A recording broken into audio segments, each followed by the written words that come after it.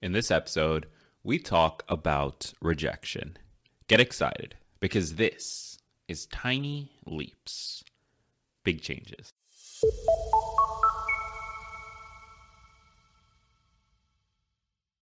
When you need mealtime inspiration, it's worth shopping Kroger, where you'll find over 30,000 mouth-watering choices that excite your inner foodie. And no matter what tasty choice you make, you'll enjoy our everyday low prices, plus extra ways to save, like digital coupons worth over $600 each week. You can also save up to $1 off per gallon at the pump with fuel points. More savings and more inspiring flavors make shopping Kroger worth it every time. Kroger, fresh for everyone. Fuel restrictions apply. Welcome to another episode of Tiny Leaps, Big Changes, the show where in under 15 minutes I share simple ideas you can use to improve your life. My name is Greg Clunis, and we need to talk about dealing with rejection because it's something that is not only really personal to me currently and sort of the situation I've been in over the last year, but I think it's something that a lot of us are feeling and dealing with, whether that's rejection from a job that we want or from a new career path or from a person that we like. Rejection can hurt, it can cut deep, it can feel personal even when it's not, and it can honestly do a lot of damage. However, it can also be a positive thing. It can also be the stepping stone to success. And so what I want to talk about in today's episode is both my experience dealing with rejection and my new sort of approach to looking at it. But then I also want to talk about what I think you can do to better handle rejection in your own life. And I think this is ultimately going to be a solid episode. So if you're listening to this right now, I encourage you to find the YouTube. The link is in the description.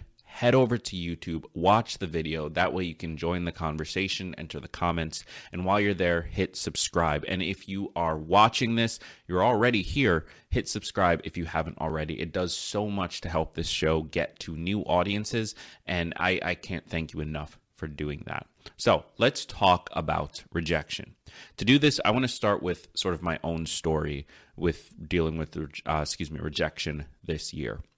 So for the last year, I've been, like literally since January, I've been trying to fundraise for a startup that I was working on. And it's been significantly more challenging than I ever thought it would be. I wanted to create something that actually solved a problem rather than just another course or another book or anything like that. Like those are fine, they're great, but you and I both know that your issue isn't that you don't know what to do. It's that you aren't doing it and you aren't doing it consistently. So I've been trying to build something that could help that. And I started doing the research for this back in 2020. Some of you might remember that I created like a premium membership group, and then I was pairing people with accountability partners. And it worked. This accountability partner model worked. Okay, I'm going to build an app.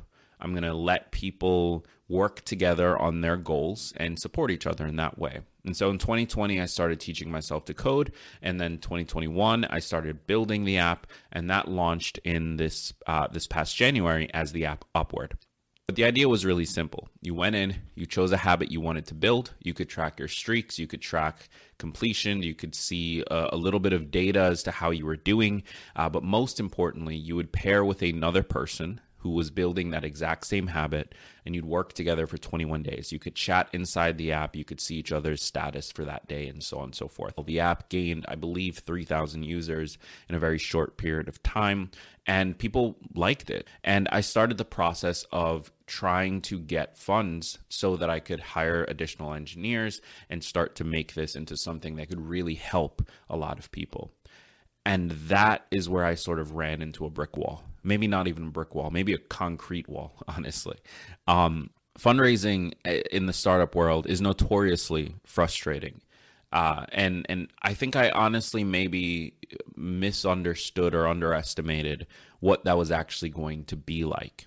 So since I started this process back in January, I've been rejected countless times from a number of different accelerators and VCs and angel investors and people that are actively looking for projects to fund would look at this project, look at the work that I've done, look at the audience that I've built with the podcast and say it's not a good fit, or it's not enough, or it's not right. And that was fine at first. I expected some degree of frustration and rejection. I expected this to be a long process.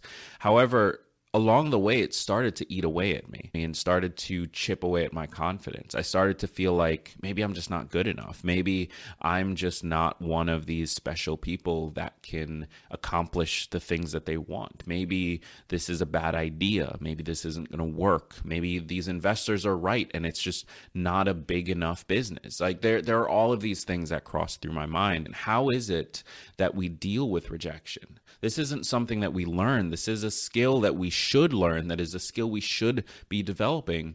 But unfortunately, it's something that we just all kind of assume that we know how to do rather than actually tackling it.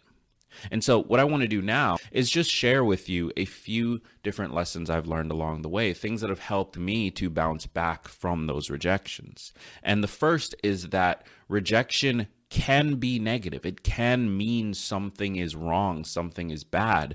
However, you can still turn it into a positive outcome. You can make a net positive from what is a bad situation. And you do this by trying to find an opportunity to learn. Now, that could mean in your situation, it could mean that you got turned down for a job you really wanted. Well, trying to figure out what is it that went wrong? Asking them to actually give you feedback so you better understand where you maybe fell short or where you could have improved. That's how you turn rejection into a positive. That also has the benefit of giving you more control over the situation, because part of what makes rejection so hard to deal with is that it's out of your control. Someone else is determining whether or not you're going to be able to do this thing that you really want to do. You can't control what they decide. And so when the decision comes back and it's not in your favor, you feel lost. You feel like you didn't get a say in what happened. However, if you choose to look for the positive, if you choose to look for opportunities to improve from it, then you can still take control over what happens after the rejection. And that gives you increased sense of confidence and increased ability to continue moving forward. Just that tiny little sense of control over what you can control will get you moving faster than you realize.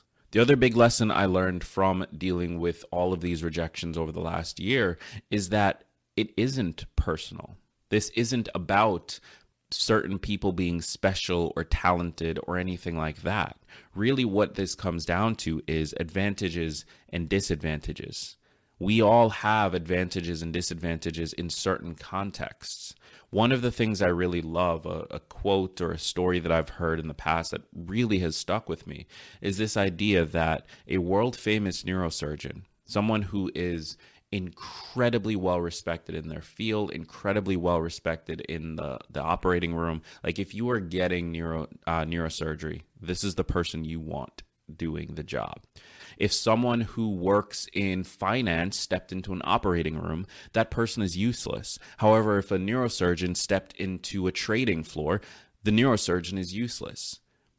Value comes from context, and it comes from what advantages and disadvantages you have in that context. So you being passed over, you being rejected, almost has nothing to do with you. It has everything to do with the context that you're in, the thing you are applying for, the thing you're trying to get, and the advantages and disadvantages you have in relationship to that. The person who makes it to the NBA out of all the millions that try, oftentimes it's because they have some additional advantage that others just don't. That might be height, that might be speed, that might be jumping power, that might be any number of things. However, it's unlikely that their hard work is what got them there. Yes, they worked hard, but that's barrier to entry.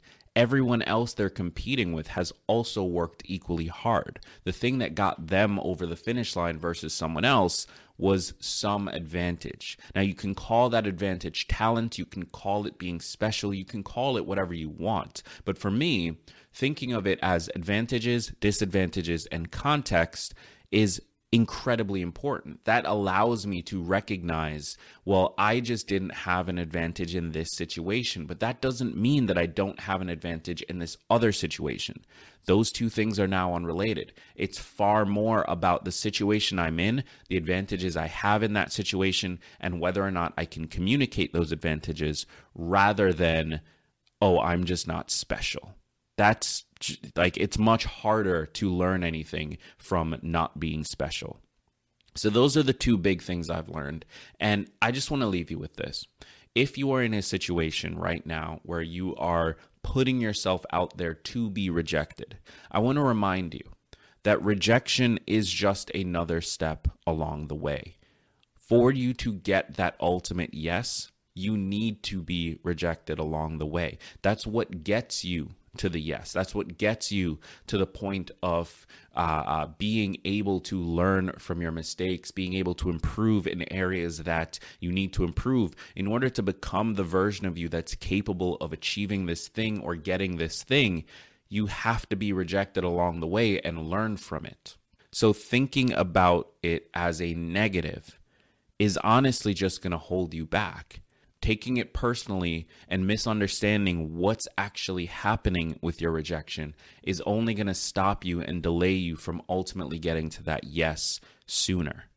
So as of this moment, I want to invite you, take rejection lightly, to understand that rejection is there to serve you and help you rather than to point at you as a failure. That's just not the case.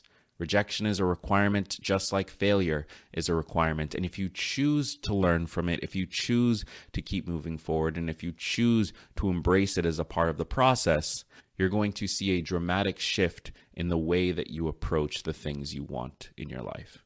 Thank you so much for being here. My name is Greg Clunas. If you're listening to this right now, click the link in the description. That's going to take you to YouTube. Find us and leave a comment. Click subscribe while you're here. If you're watching the video, thank you so much for being here. Be sure to subscribe if you haven't already.